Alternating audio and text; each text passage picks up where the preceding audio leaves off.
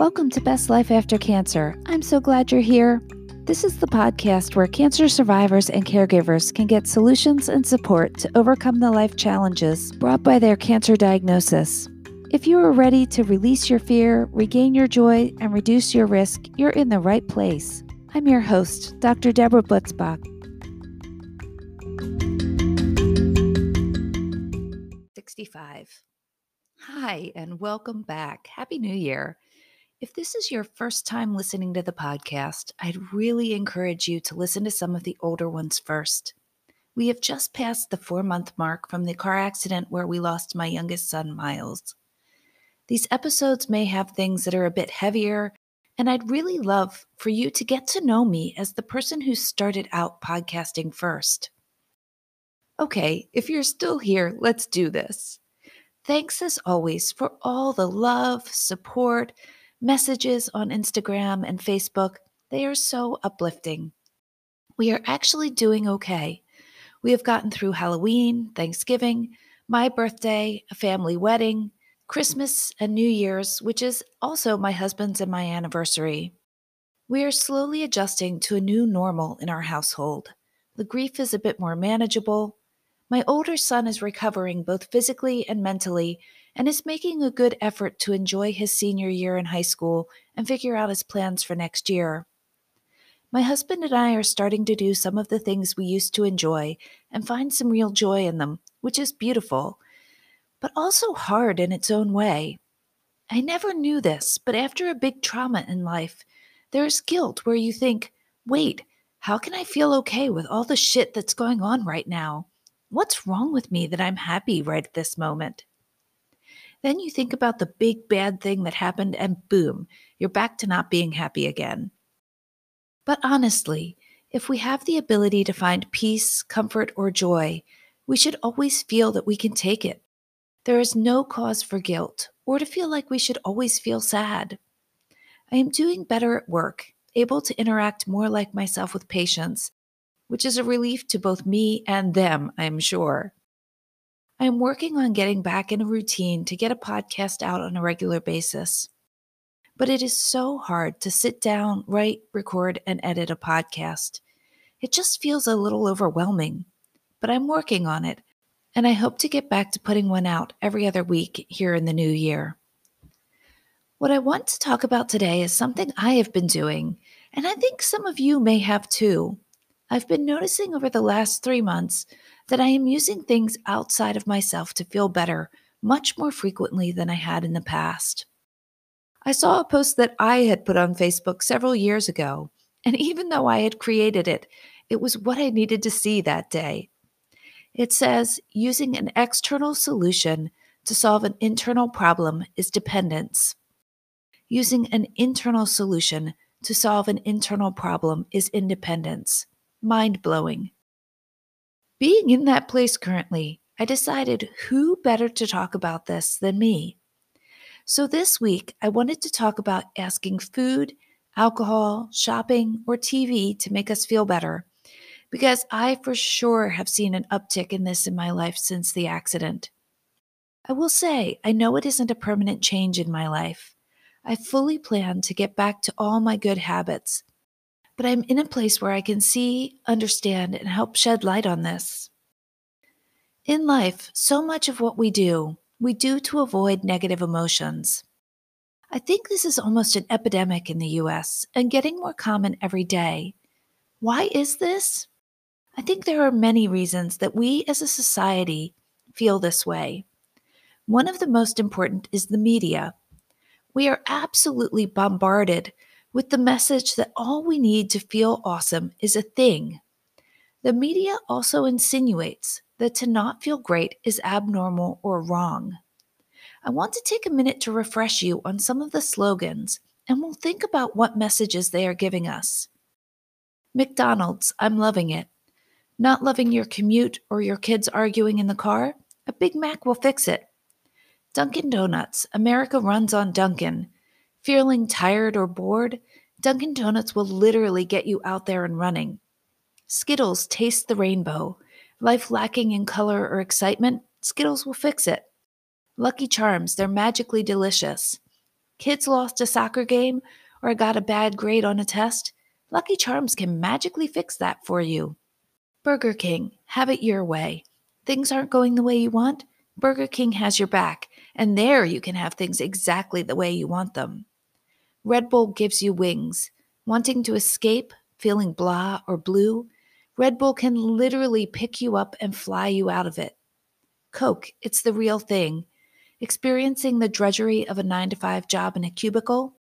A Coke is the real thing you need. Kit Kats, give me a break, give me a break, break me off a piece of that Kit Kat bar. You need a break from screaming kids, stressful meeting at work, traffic, post-dinner cleanup? Kit Kat is a ready-made break. What about the commercials showing thrilled people off the grid in fancy cars? A car will take you away from the bustle of life, give you that sense of adventure. Relationships that appear perfect because of a diamond necklace? Your marriage is challenging? A necklace will fix it because then you can believe he loves you. Cruise ships with happy families, no lines, and plenty of deck chairs. A trip will be carefree and perfect. We are constantly shown in the media that a thing will fix the way we feel. And it will for a moment, but it comes at a price. Now we add to this that the things we use to buffer or smooth out our emotions are often relatively cheap and easily available. Maybe not the car, the diamond necklace, or the cruise, but a Coke, a Kit Kat, or a Red Bull will set you back less than an organic apple. As soon as we feel bored, sad, worried, frustrated, our brains pop up something we could use to quickly move past that feeling. Advertising is only part of the American buffering pandemic. Another reason I think this is so prevalent in the US is the decline in people accepting responsibility for their emotions. It is always someone else's fault that we feel rotten. We blame it on Trump, our boss, COVID, our spouse or children, or the other drivers on the road. When we think others are the source of our issues, we are powerless to change. Let me repeat that. It is so important. If you zoned out, really hear this. When we think others are the source of our issues, we are powerless to change our situation. When we give responsibility for our emotions to others, it leads to more buffering since we think we are not in control. What is the problem with this? So many of us think life should all be feeling good, but in trying to always feel good, we actually create more negativity in our lives. Many emotions we are pushing away are just uncomfortable. Think boredom, anxiety, frustration, irritation, and so on. A stressful job, arguing kids, an unpleasant daily commute, a spouse who isn't always what we'd like them to be, a family member who seems unreasonable. We use many things to just gloss over these feelings so we can pretend everything is good. But when we use something else to smooth out our feelings, we still have what was bothering us at the start, and we have the negative consequences of what we were using to feel better. This may come in the form of weight gain from food, hangovers, or bad sleep from alcohol, increased debt from shopping. To keep feeling good, we have to keep doing whatever we are doing to feel good, with exponentially increasing negative side effects of trying to feel good. So, how are people asking things in their life to make them feel better? I've talked about this before, but I want to refresh our memories on this. Many things that we enjoy that aren't great for us release a big surge of dopamine, the feel-good hormone in our brains. The dopamine surge makes us feel good for a period of time, then it starts to drop off and our brain goes back to where it was before. The initial problem comes back. Now we have the choice of feeling the initial negative emotion and the negative emotions generated by doing something with negative consequences, or by doing something again that gives us the dopamine hit again. Food is the most common thing people use to feel better. Flour and sugar give us an especially big surge in our dopamine levels. Our brains are literally hardwired to get a surge from high-caloric foods. This goes back thousands of years when food was scarce. If we found a source of dense calories, our brains wanted us to eat it and keep eating it because it could mean the difference between surviving the winter and not. Our primitive brains are literally telling us that these foods are not just tasty, but important for our survival. And our primitive brains are sneaky. They may just pitch a temper tantrum like a toddler, but often they are more subtle. Here are some of the excuses my and other clients' brains have given to get us to eat when we are feeling sad, stressed, or anxious. Just one won't hurt. It looks good. It will taste good. Someone brought it, and I don't want them to think I don't appreciate it. Someone made it, and I don't want to waste it. I don't usually get this. I may not have an opportunity to eat this again. All of these excuses make your brain think you need to eat the food. You may not even realize your brain is feeling an emotion that is uncomfortable because through years of conditioning, it skips feeling the emotion and goes straight to food will make this better. When you have an urge to eat something that wasn't on your plan, this is the time to question, what am I trying to avoid with food? What is the problem that I am asking this food to solve? Some other things people use include alcohol. We think alcohol will take the edge off. I deserve it. Today was hard, long, or sad. I need it. It helps me relax. It makes my meal more enjoyable or special. It makes cooking dinner more fun. It helps me get to sleep, which, by the way, may be true, but it is very clear that quality of sleep is worse after alcohol. We'll use shopping. It's exciting to buy something new. This will make me look good, feel happy, not be bored, make my life better. For others, it's gambling. Winning money will change everything. This is exciting. I will be lucky this time.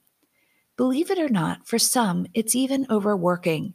If I am thinking about work, I don't have to think about the problems in my real life. If I am successful, these things going wrong in my private life don't matter. My work is easier to control than my home life. So, what is the answer to all this buffering to feel better? What other choice do we have, you ask? First, we need to get really comfortable with one fact of life. Life is 50-50, half good, half bad. Some amazingly high highs, some barely can survive lows, and a fair amount of meh. Once we accept that it is normal and expected to have some bad in our life, then we need to lean in and just experience those feelings. As one of my amazing mentors says, allowing a feeling means not being mad at yourself for having the feeling. It means not thinking you're broken or defective or somehow doing it wrong for having the feeling. It includes not requiring the feeling to change before you can be nice to yourself. She says, sometimes love yourself is a tall order, and that's okay. When I feel like love myself is totally inaccessible, I reach for don't be an asshole to myself, treat myself like a friend, extend myself some grace, forgive myself for being human. These seem eminently more doable. And guess what? They work just as well. Allowing is the opposite of fighting, resenting, judging, feeling the need to get rid of. Just because you're not fighting a feeling doesn't mean you pretend you're not in pain. You can tell the truth to yourself about how it sucks, how much you wish you could just snap a finger and make it all go away, how sometimes being human on planet Earth feels like a shit deal. Amazingly, what we often find is that the feeling itself is not really all that awful. It's just a sensation in our bodies and not even that unbelievably unpleasant. But here is where I have been getting hung up. What about the really big feelings? The ones that really can't be glossed over? What I have realized recently is that some feelings are much deeper, bigger, and more challenging. Terror or true fear for your life or safety, like with a cancer diagnosis. Overwhelming grief, as in the loss of a close family member. Heartbreak from a cherished relationship ending. Anger can stem from these experiences as well, and many people have been taught that anger is a bad emotion to feel. so they feel obligated to try to banish it. I have found that these really big, strong emotions we often can't push down. They are too big to avoid completely, so we are often really experiencing them at least some of the time. One of two things happens with these big feelings. Either they well up frequently and we repeatedly try to avoid them. Think the people who crash and burn after a disaster, become alcoholics, gain 100 pounds, or lose their home from gambling. Or we lean in for much of the time, allowing them and experiencing them, and then we just get exhausted from feeling them. We want to break from them, so we still buffer. This means you are actively feeling them for a part of the day, and then you are doing your best to check out for part of the day. Often, the checkout time is evening. You make it through the day, but at the end of the day, you just can't put on a cheerful front or even keep your shit together. I'll admit, I have been doing some of this since we lost Miles. I have welcomed grief in as fully as I could. I have imagined opening my arms to it and hugging it to my chest instead of reflexively pushing it away, because I want to someday be past this grief, and the only way past it is through the thick of it. I have cried and cried and cried some more. When the feelings come, I don't try to push them down, but by evening I am exhausted from them and I just want to break. Honestly, I don't want to feel anything at all. If I could have come home from work and just gone to bed, that might have solved the problem, but I have 3 other children and a spouse that still need me in the picture. I felt like I had to figure out how to make it through at least a few hours after I got home from work. In the first few months after he died, foods with flour and sugar, a glass of Prosecco or a Mexican beer, and some trash TV were how I put aside the feelings for a bit in the evening. And the bummer is, the same holds true. I have negative consequences from this. I've gained weight. I waste time watching Squid Games and The Boys instead of working on a podcast. The glass of Prosecco disrupts my sleep. I understand this is where I am. My brain just cannot be in that grief all the time. I see this so often in my patients as well, doing what they need to do all day to get to appointments and keep themselves together, and then just breaking down and wanting comfort wherever they can find it. I think in these situations, we need to give ourselves grace. Accept that this is just where we are for today, but that we need to plan for things to get better in the future. I had a schedule in my mind. Whatever I wanted to eat, whatever pushed the grief out of my head for a time on Netflix or Amazon, and 1 to 2 drinks per night for the first 3 months. When we passed the first 3 months, the next phase was to eat what I wanted at dinner, but follow my plan with fasting until lunch and no flour and sugar at my midday meal. Alcohol 4 to 5 days a week, 1 drink on the weekdays, and 2 on the weekends. TV is fine, but gets shut off by 9:30. I'll give that a few months and then see what next step I can take towards surviving this grief without totally undoing all the hard work I've done on myself over the last 5 years. So the bottom line, many of us are asking for food to serve purposes other than just fueling our bodies. We are asking it to console us, distract us, entertain us, and more. When we ask food, alcohol, drugs, gambling, shopping to solve our problems, we create more problems. The problem that was initially there is still there, and now there is the downside to what we are using to feel better. Obesity, increasing debt, risk of alcoholism or addiction are added to our initial problems. The negative in our life increases. This is true even if what we are trying to comfort ourselves from is a real deep trauma or loss. We still have experienced the trauma or loss, but now we get to be fat, in debt, or possibly addicted people trying to deal with trauma or loss. We need to try to not use things with downsides to make ourselves feel better. Stay tuned as I talk about helpful ways to feel better over the upcoming weeks. If you haven't had a chance yet, check out the free Facebook group, Best Life After Cancer MD, where you can ask questions, get support, and connect with others who are looking for a group of supportive, positive, loving people to walk the difficult times of our life with. Much love to all of you, and I will speak with you soon.